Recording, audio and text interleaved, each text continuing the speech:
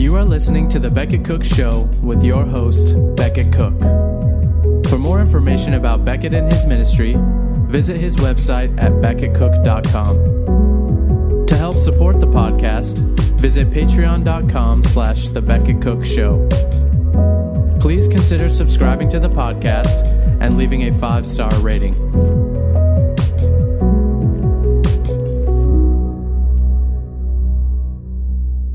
Hey guys, welcome to the show. Today I have a very special guest, Natasha Crain. She is a speaker, author, blogger, and podcaster who equips Christians to think more clearly about holding to a biblical worldview in an increasingly challenging secular culture. Her new book is called Faithfully Different: Regaining Biblical Clarity in a Secular Culture. Welcome, Natasha Crain. Thank you so much. It's great to talk to you. Good to have you on. And so we were on the Stand to Reason. We were kind of together at the first conference in Costa Mesa. That's where we met, right? Yeah. Yeah. And so, we have met and we were friends. And so I wanted to have you on because your book is so crucial for Christians to read today. We live in the most confused time, I think, not the most confused time, but in recent history, it feels like the most confused time. And so tell me just briefly what compelled you to write the Faithfully Different and kind of the general idea of it. Yeah, well, so I've written 3 prior books that were all focused on parents. So teaching apologetics to parents. How do you make a case for and defend the truth of Christianity? And then equip your kids with that understanding. So that was kind of my focus. But during the social unrest of 2020 and that summer and everything that was going on, I started noticing how many secular ideas were creeping into a lot of Christians' views on things. Mm-hmm. And it was really troubling. And so I started writing on my blog about that. And I had been very narrowly focused on parents prior to that point. But I said, you know what, I need to write something about this because this is a big deal. These secular ideas are just creeping into biblical worldview for so many people. So I wrote a blog post about how Christians were getting swept into a lot of secular ideas in that cultural moment. And it went viral. It was shared 277,000 times.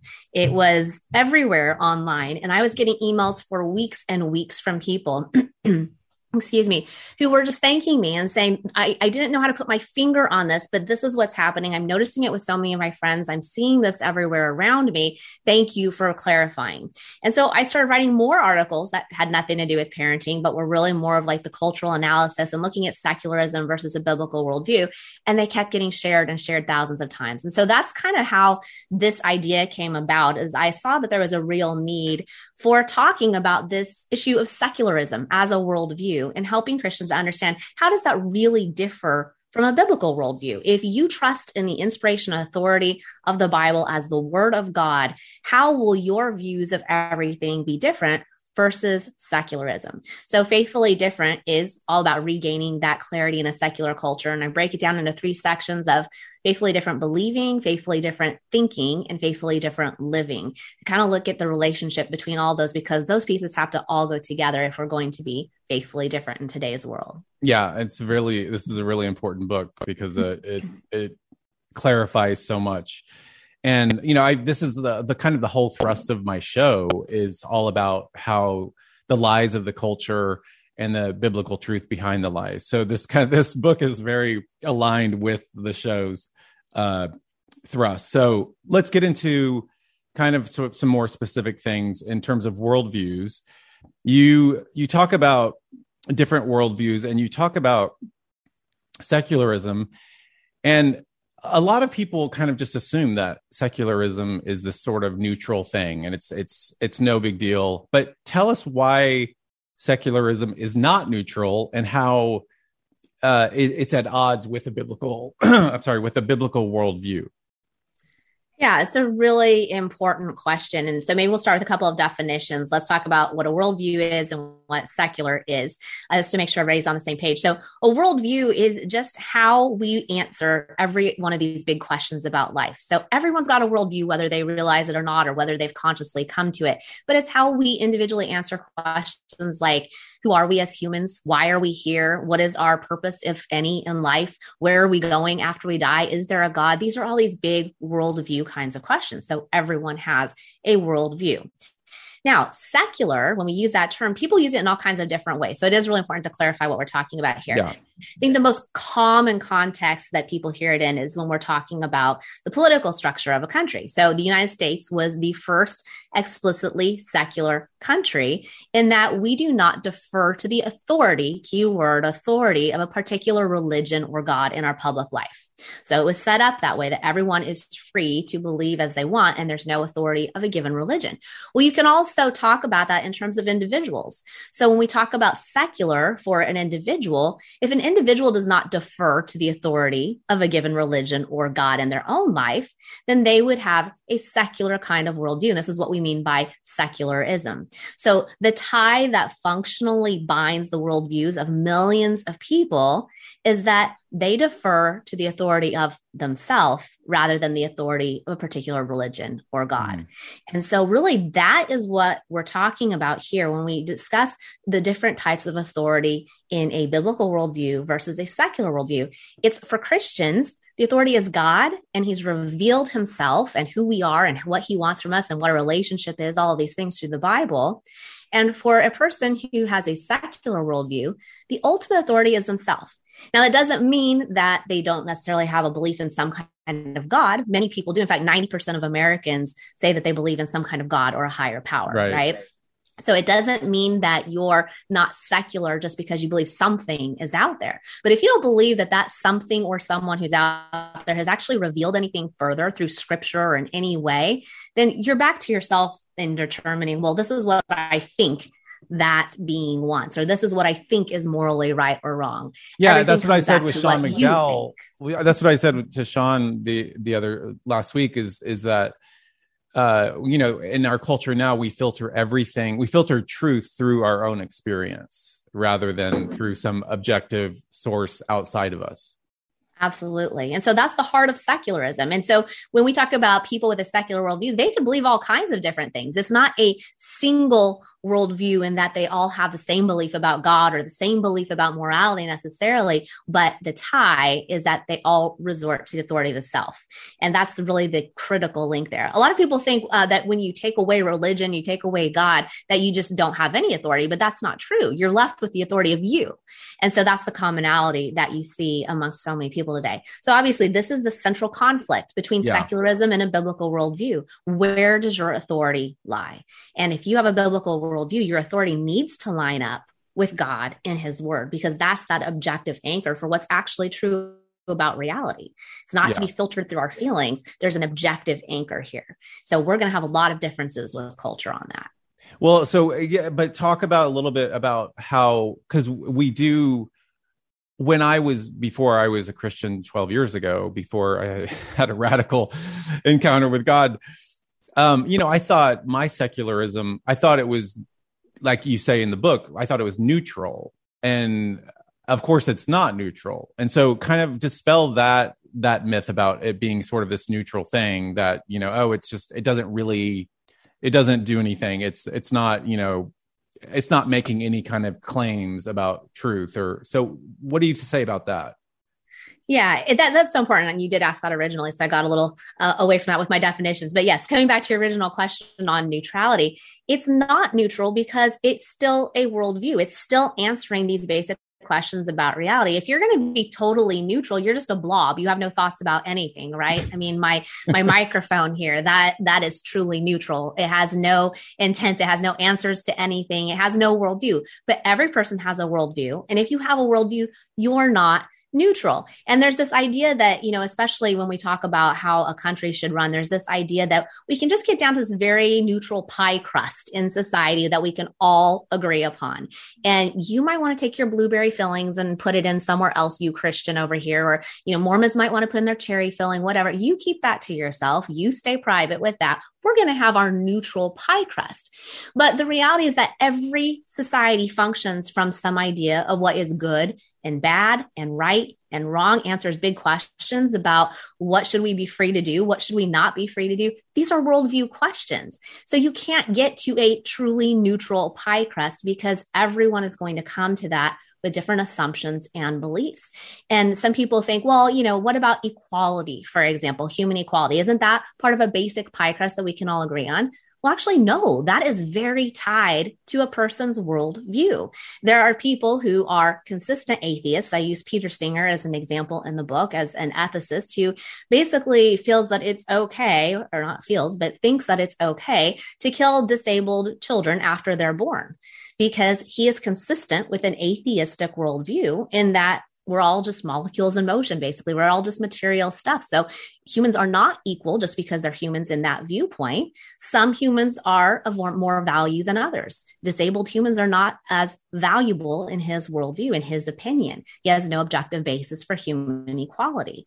So a lot of people assume that there are some things that we can all agree on, but even if we agree on some things, there are a lot of things that we're going to disagree on. You're never going to come to a truly neutral pie crust because every society is going to function from big worldview answers. Yeah, when you take away God and that human beings are created in the image of God, then there's no foundation for anything, and for morality, for dignity, for worth, there's no real foundation for that. And we'll get into that a little bit later, but just kind of even just like this idea of social justice warriors, it's like, well, where do they get the idea of justice? My belief is that obviously we're all stamped with God's image.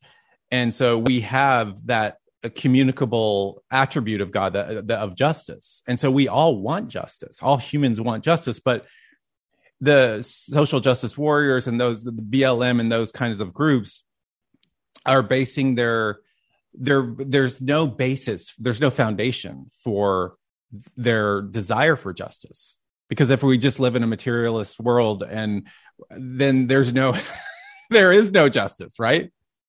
Exactly. There's no objective basis for it. They Right. might have a subjective basis within their own worldview of saying, well, this is what we would like to happen. This is how we define justice. This is how we want to see it. But you have no objective basis unless you have a God who is actually in the position of being a higher than human moral authority, who is the objective standard for defining justice.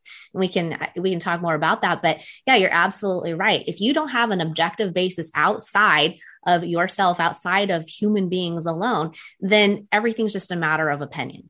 Yeah. And speaking of that, do no harm. You talk about this in the book. Do no harm principle it's funny because the idea of harm, you have to define what harm is. You have to, if you're a Christian, harm is different from if you're a secularist. Like it's a completely different idea of what harm is. So talk about that principle, do no harm, and how it's so flawed. Yeah, I think that a lot of people think harm means I feel harmed. That's the definition that our secular culture is using. If someone feels harmed, they must have been actually harmed in some way. But to your point, it depends on how you define that word harm. And I think this is where Christians start getting pulled into secular views, because we don't want people to feel harmed, right? We don't want anyone to feel that we have hurt them in some way. But the reality is that people can feel hurt, or they can even claim to be harmed by things that are actually just matters of truth that we are called to talk about as Christians, that we are called to be salt and light for. So if we are saying in truth, in God's truth, that yes, there really are male and female people in the world. Well, there are plenty of people today who say we need to get rid of the gender binary, that it is harmful and it is oppressive to even talk in male and female terms. And so we need to get rid of that altogether. We need to eradicate that from our language, from all the norms of society. That's got to be gone because it's harmful. Well, who gets to define what's harmful? It cannot just be a matter of feelings, because conversely, we could say, well, I feel harmed by you getting rid of the gender binary. Well, right. Who's going to win? Who breaks that tie? We each feel harmed in some way. Feelings are subjective. And as hard as it is, because we don't want people to feel hurt, as Christians with a biblical worldview, we have to go back to the Bible to determine what is good and what is true. Mm-hmm. And so that is ultimately where we need to be looking for in terms of the truth and in terms of what it means to harm others or to not harm others. A lot of people feel harmed by the truth, and we don't want to harm people with truth. We want truth in love, of course, and grace. But a lot of times it's simply the truth that is harmful to people, or that makes people feel harmed, I should say. Yeah. And I mean, that people, I get accused of harming people by talking about homosexual behavior as being sinful. And it's what I'm doing is not, it's actually the most loving thing you can do to a person, is tell them the truth, and in grace, obviously, in love. But people accuse me of that, of harming them. And I'm like, and sometimes when I get into conversations with people, I tell them, the only reason I'm telling you this is because I love you. That's the only motivation I have. There's no other motivation. Like, I don't want to be right. It's not about being right or this or that. It's about you. I want you to have eternal life. Like, that's all I care about. So they probably look at you like you have 5 heads at that point, because secularists have a different definition of love. So you're defining love as a Christian, as you should, as I'm loving you given what's true. And given that I, number one, love God, the greatest commandment, which then frames the second commandment of what it means to love others. We can't love others as Christians unless we know what it means to first love God and to tell his truth. And so we want, as Christians, to love others, meaning that we want for them what God wants, whether or not they want that for themselves. And that's a huge distinction, because from a secular perspective, that's all very self-oriented and my own self-authority. Love is, I'm going to affirm whatever choices you make, because that's loving. So to the person you're talking to and you're trying to say, hey, I'm telling you this because I love you, they're like not even processing a lot of times, because that's not love to them. They're thinking from a secular perspective that love is affirming whatever I want, and this is how I want to live, and this is what I want to do. So how can you possibly be loving to me right now? So I think we have a lot of work as Christians to do in bridging that gap. Even going to the next step of saying, maybe this doesn't make sense initially, but I'm saying this because I love you from a Christian perspective. And from a Christian perspective, here's what it would mean to love. It wants for you what God wants for you. And if this is what God has said, and this is his truth, then this is what I want you to hear, because I do love you in that sense. Yeah. So I think, there's just so much bridge building we have to do, because the vocabulary has changed so much and means so many different things. Yeah, we need to build back better. I'm just kidding. So let's talk about media, because I talk about this all the time on my show, is because I lived in that world for so long, and I know I used to be very close, if not, dated a lot of people in Hollywood who basically create the content that everyone is watching. And I say this, that content is coming from a secularist worldview. It's coming from a secular worldview, number one, but it's also coming from a place of darkness, because they don't know the truth. They're in the dark. So that content is coming from a place of darkness. So because you talk about this in the book, talk about the media and how secularism influences the media and how kind of damaging that is. Yeah, I talk about it. It's in my 3rd chapter, which is all about why secularism is so compelling. And I actually take this from my marketing background. So I used to be a professional in marketing executive, marketing professor, and kind of absorbed in the marketing world. And marketers are expert influencers. So that's really all marketing is. It is a study of influence. How do you effectively get a given message to a given audience? That's what marketing is all about. So in order to consider why is it that secularism is so compelling, I break down the 2 factors from marketing. Lots and lots of research has gone into this, of how people are influenced. And it's 2 things. Number one, it is the felt relevance that a given message has for you. And number 2, it's the prominence. So in terms of the relevance that people feel, it doesn't necessarily mean you have a real need for a message, but it means you feel the need for the message. So if you think about the secular message that you're your own boss, you're the authority, it all comes back to you. Well, the Bible actually tells us why that's so compelling. Because the Bible says that given our fallen nature, every single one of us wants to walk away from God. Yeah. There's no one righteous, not Romans one. We all want to go our own way. So the Bible explains this to us front and center. Even as Christians, we still struggle with this. We still struggle with wanting the authority of the self a lot of times. So it is a super compelling message. I think I say in the book, like, we theoretically could be surrounded as Christians by a completely different type of worldview that's not appealing to us in any way, where this isn't a struggle, but we're not. This whole worldview that is dominant around us is super compelling because it appeals directly to the desires of our fallen nature.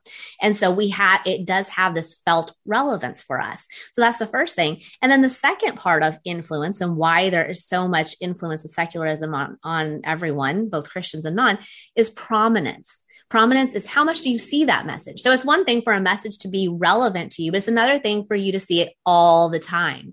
Right. And when you see things all the time, you become convinced that you need them, right? You hear a commercial all the time for the new iPhone, and maybe you didn't necessarily feel it was so relevant at first, but the more you hear it, you're like, I need the new iPhone, right? That's how marketing works. So you've got to have the relevant message and you've got to have the prominence.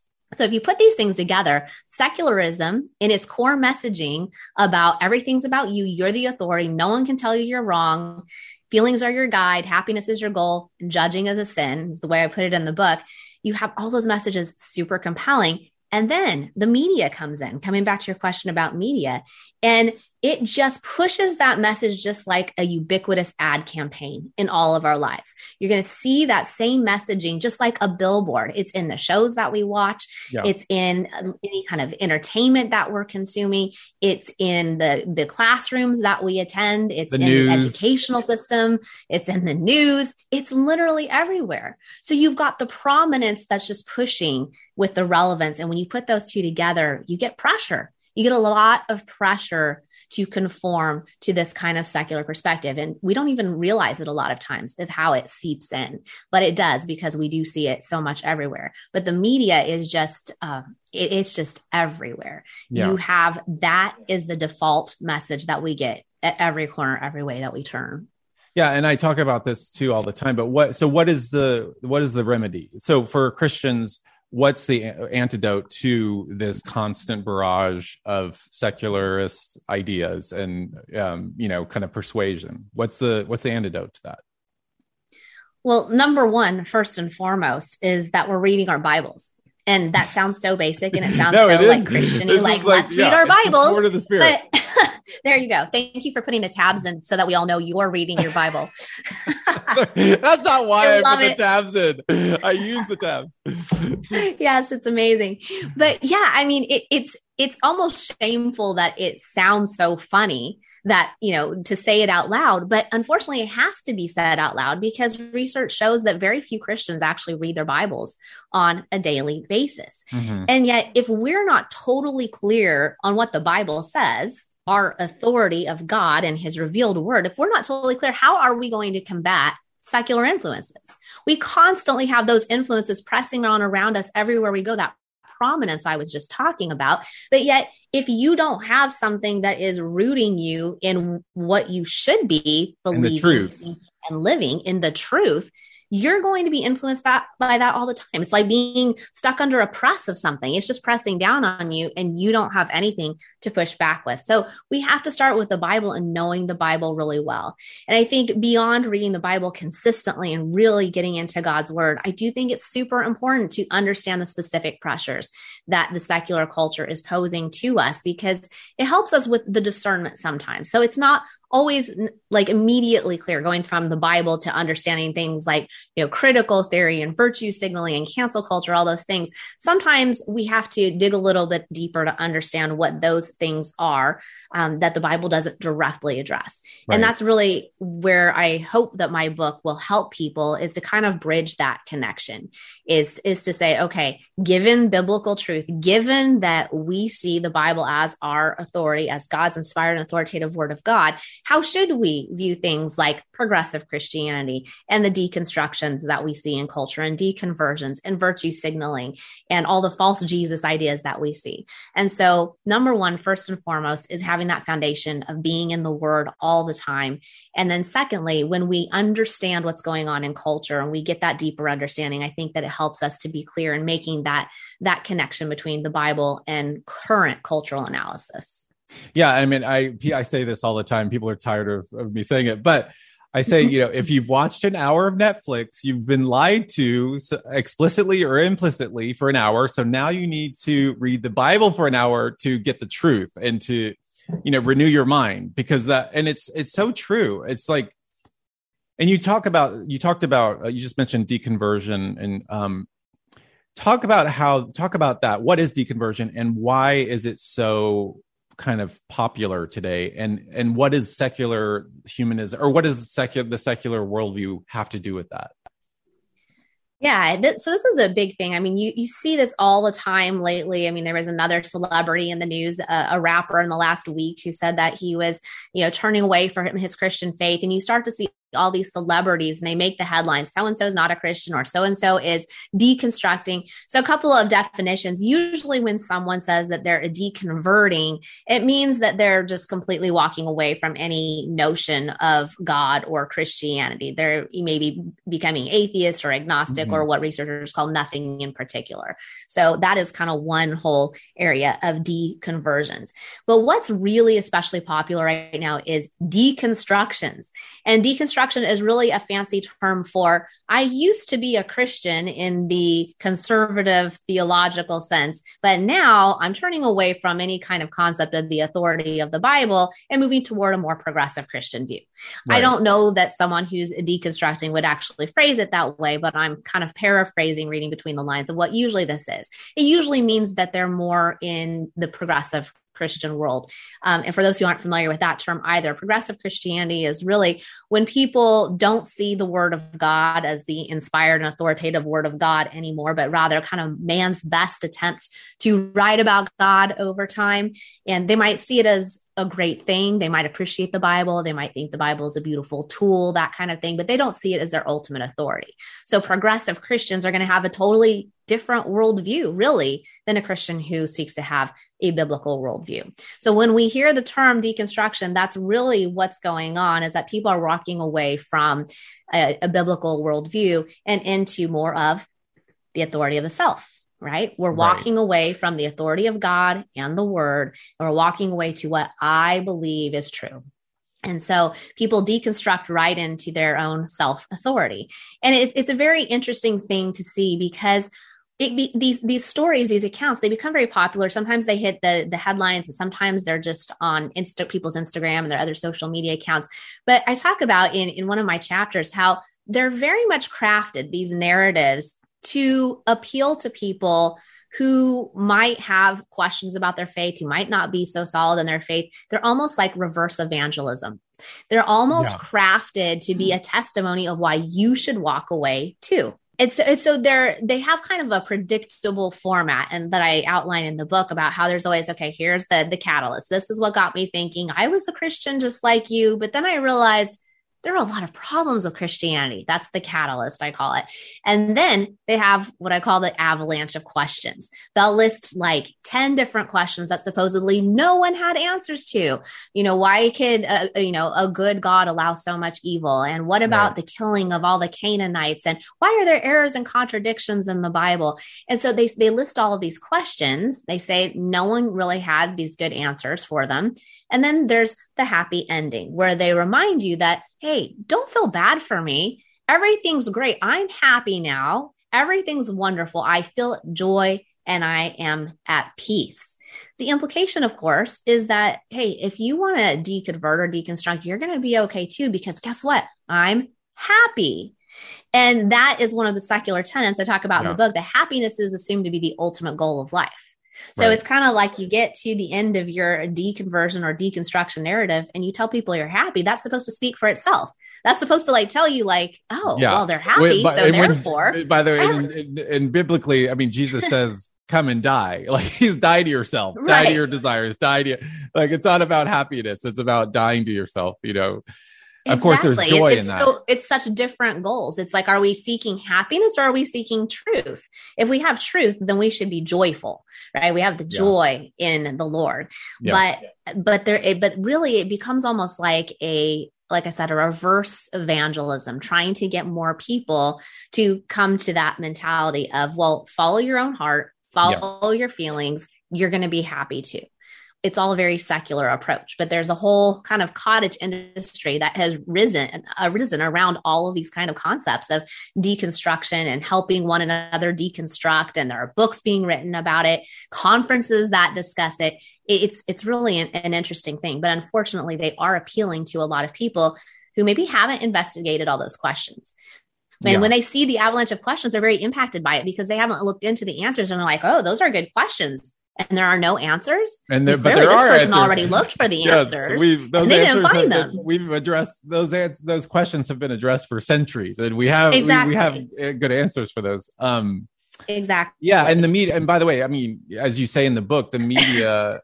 I mean, this social media has exacerbated all of this, but the legacy media and just media in general they just love these deconversion stories. Like the New York Times can't wait to talk about, some prominent person who's going through this deconversion. And it's just kind of like fodder for the mainstream kind of legacy media because they love it. Yeah. They love to cast doubt. They can't wait to publish it. Yeah, they can't wait. And so you do a section in the book called the push and pull of unbiblical ideas. And you lay out 5 principles for guarding your biblical beliefs as a Christian. Talk about the principle number 1. I think it's the nicest sounding beliefs are not necessarily the right beliefs. And I think you give the example of, quote, love is all that matters. Yeah, there are a lot of things that really sound good in today's culture that everyone takes to be the right position or right view to have, but they're not necessarily the right beliefs. So when we say love is all that matters, well, that sounds fuzzy and nice and everything, like love. And, technically when Jesus is asked, what's the greatest commandment? Both are about love. Number 1, love God. And number 2, love others. So sometimes people then take that and say, yeah, it's all about love. Again, like we talked about earlier, though, what do you mean by love?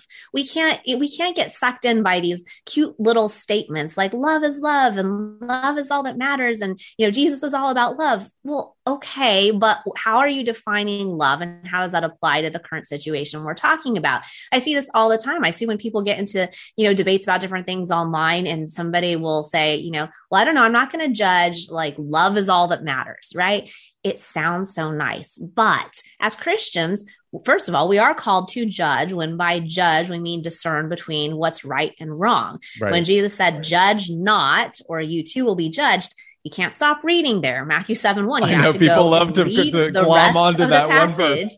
Yes, it's all about not judging hypocritically. And Jesus tells us to take the log out of our own eye, not with that being the end goal, so that we can see clearly to help our neighbor.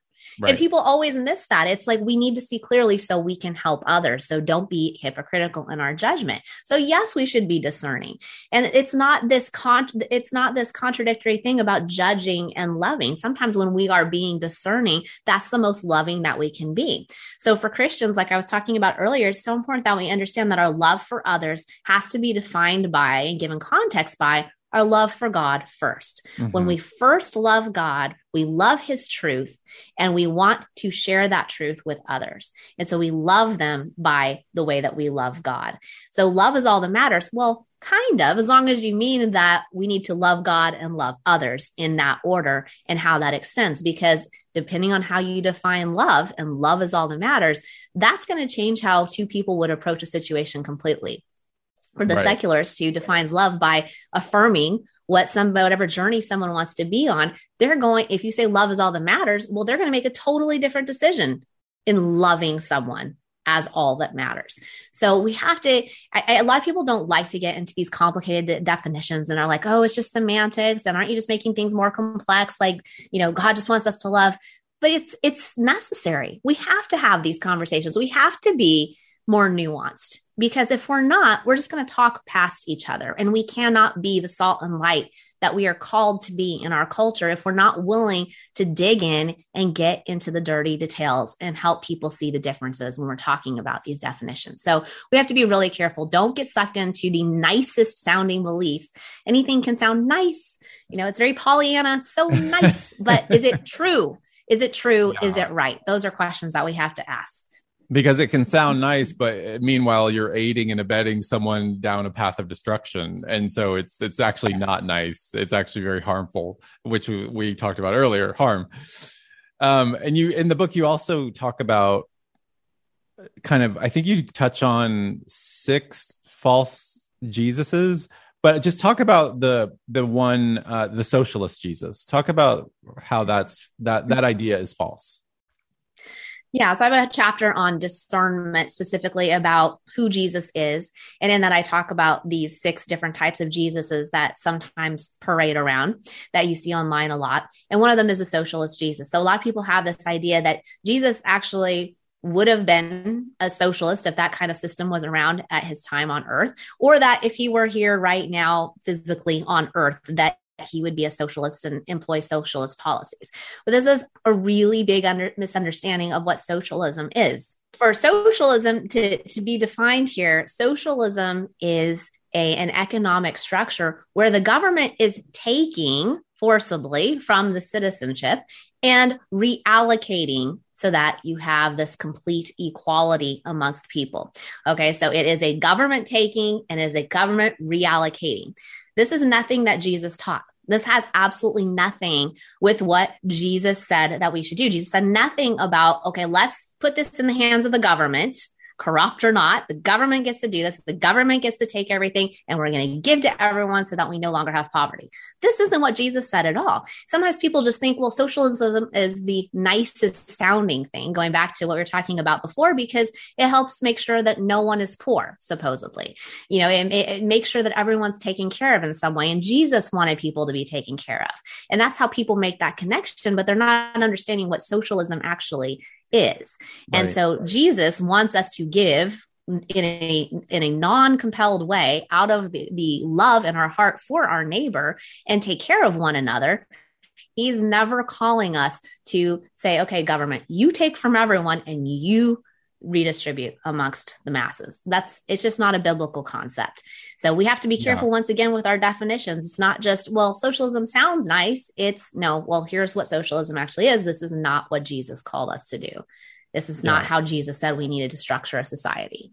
Yeah. And in the book, and people often go to the book of Acts, the early church, and say, look, they were socialists, but it's actually, no, it wasn't compulsory what they were doing. It was out of love that they were giving to their neighbor, giving to their brothers and sisters in Christ. So it wasn't compulsory from the government. Right. Right. They got together. They made that decision. That was their choice to live in that way. So in the book, you also get into cancel culture. And I mean, cancel culture is so toxic and demonic because in cancel culture, there's no forgiveness. Like biblically, we forgive, there's reconciliation, there's restoration, but cancel culture is just like, you're done and you're completely canceled for the rest of your life. So talk about cancel culture, and why do you think it is so prevalent today? Like where did this come from and why is it so prevalent? Yeah. So when you write a book, as you know, you go into it with a lot of ideas about what you're going to talk about and hopefully a pretty good knowledge base. But when you get writing, there are also things that dawn on you that maybe you hadn't thought of before. And you learn from what you're processing and you're researching. And for me, writing about cancel culture was that big aha moment that I started to realize the ties of why people think this is okay. Because like a lot of people, I was looking at it like, how does anyone think this is okay? How is anyone thinking it's a good idea to not completely support free speech? Why can't we handle other ideas? Like it just, I couldn't get my head around it. I just thought people didn't understand that could be a slippery slope toward not having free speech.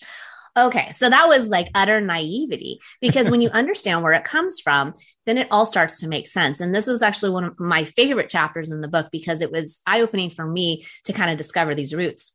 So cancel culture is ultimately rooted in secular social justice, which is based on what's called critical theory. And critical theory is a rather complex academic concept. There's been a lot talked about. It manifests itself in some different kind of sub-theories, for example, queer theory and feminist theory, post-colonial theory, critical race theory, which is talked about a lot. These are a whole family of theories, but the underlying idea of it is basically this, that everyone can be divided into two groups: oppressors and the oppressed.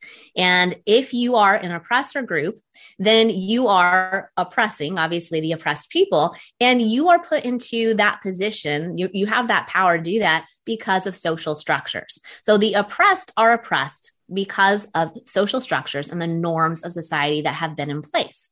That's a very, very simplified, bare bones explanation of it. But that's the key that you have to understand before you get to the whole cancel culture, because cancel culture is based on this same secular social justice idea of critical theory underpinnings. When people believe, when they're talking and thinking in these terms of oppression and oppressed, then it is an easy step toward, well, if you're saying things that are harmful by their definition, like we talked about earlier, then you are part of the oppressive system. You're part of the norms. You're part of the power structure. So we might not have anything that we can do to you yet because we're not in power. But what we can do is ignore you. We can make you go away. We can make you go away. We can take down your social platforms. We can take down your ability to speak. This is the mentality that's behind it.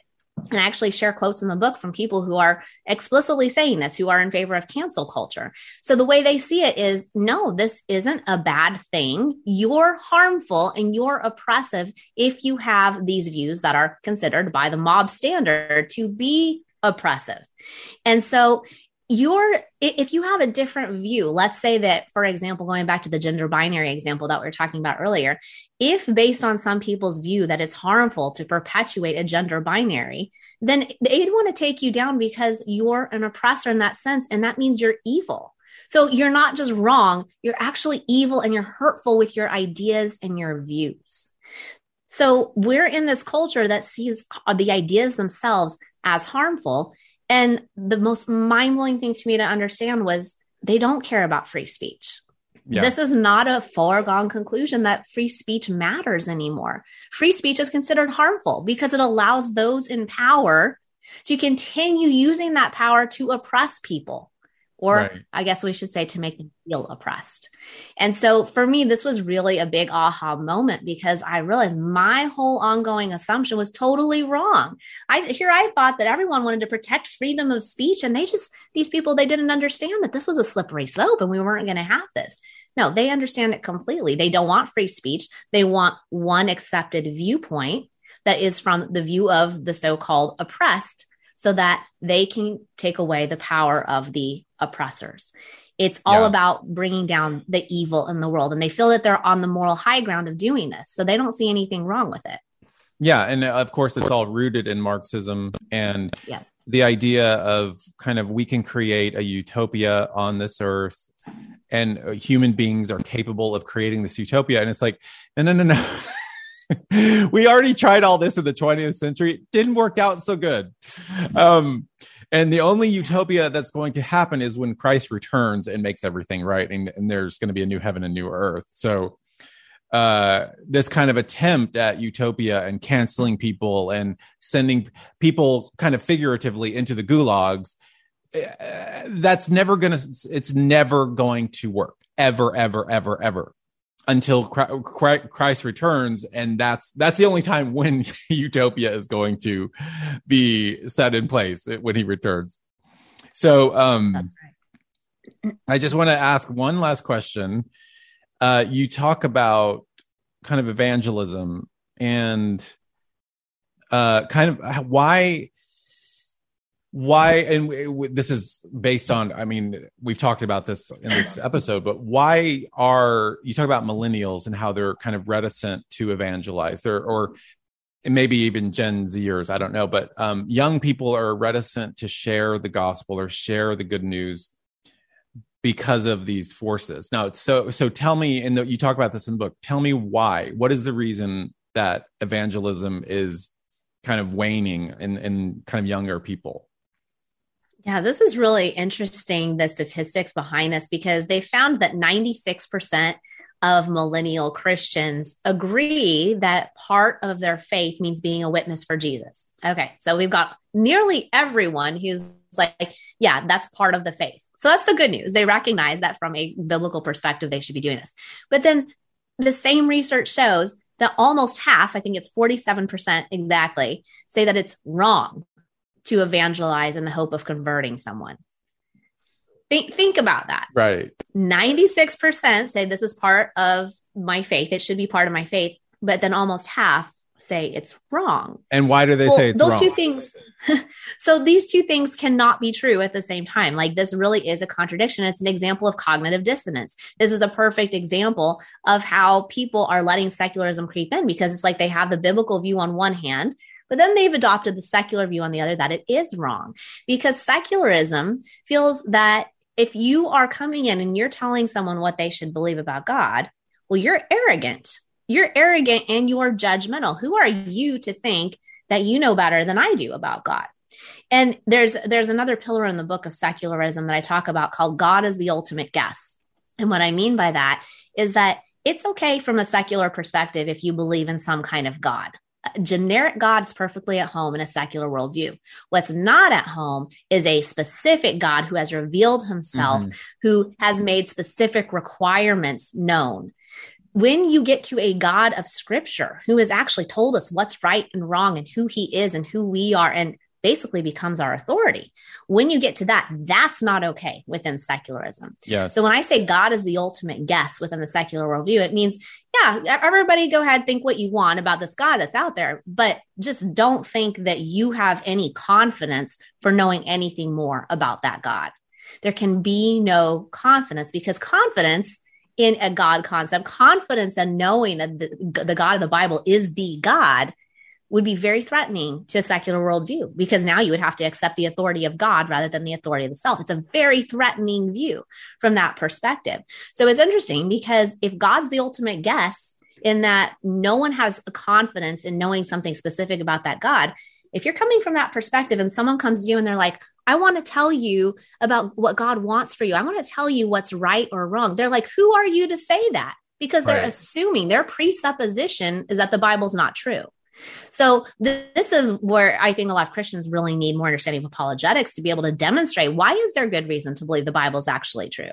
Because otherwise a secularist is just coming from the perspective of, look, nobody knows, you might have your idea, I have mine, but obviously that's fine if I want to believe differently.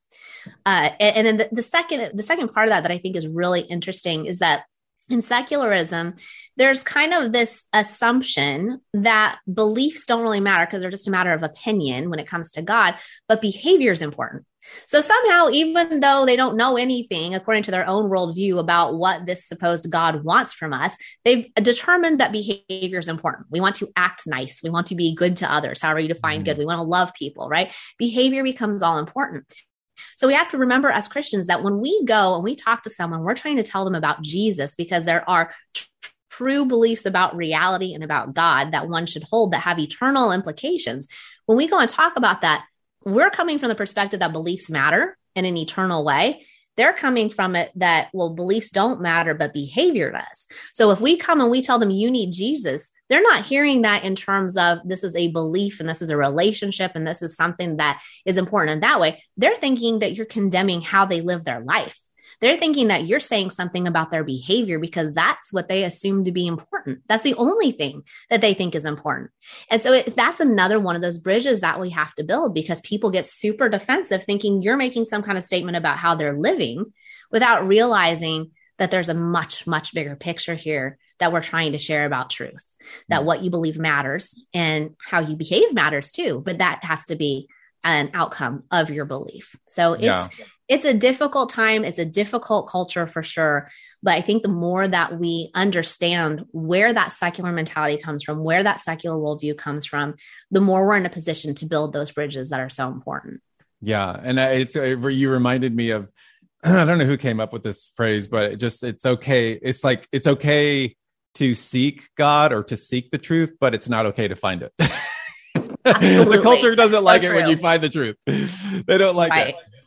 Exactly. So, okay, well, we're going to leave it at that. Again, guys, the book is Faithfully Different, Regaining Biblical Clarity in a Secular Culture. We'll put the link down below. It's Natasha Crain. Natasha, thank you so much for being on the show. Yeah, thank you so much for having me. It was great talking with you. All right, see you soon. Bye. Thank you for listening to this episode of The Beckett Cook Show. Your support makes this content possible. All episodes of The Beckett Cook Show are also available on YouTube. For more information about Beckett and his ministry, visit his website at beckettcook.com.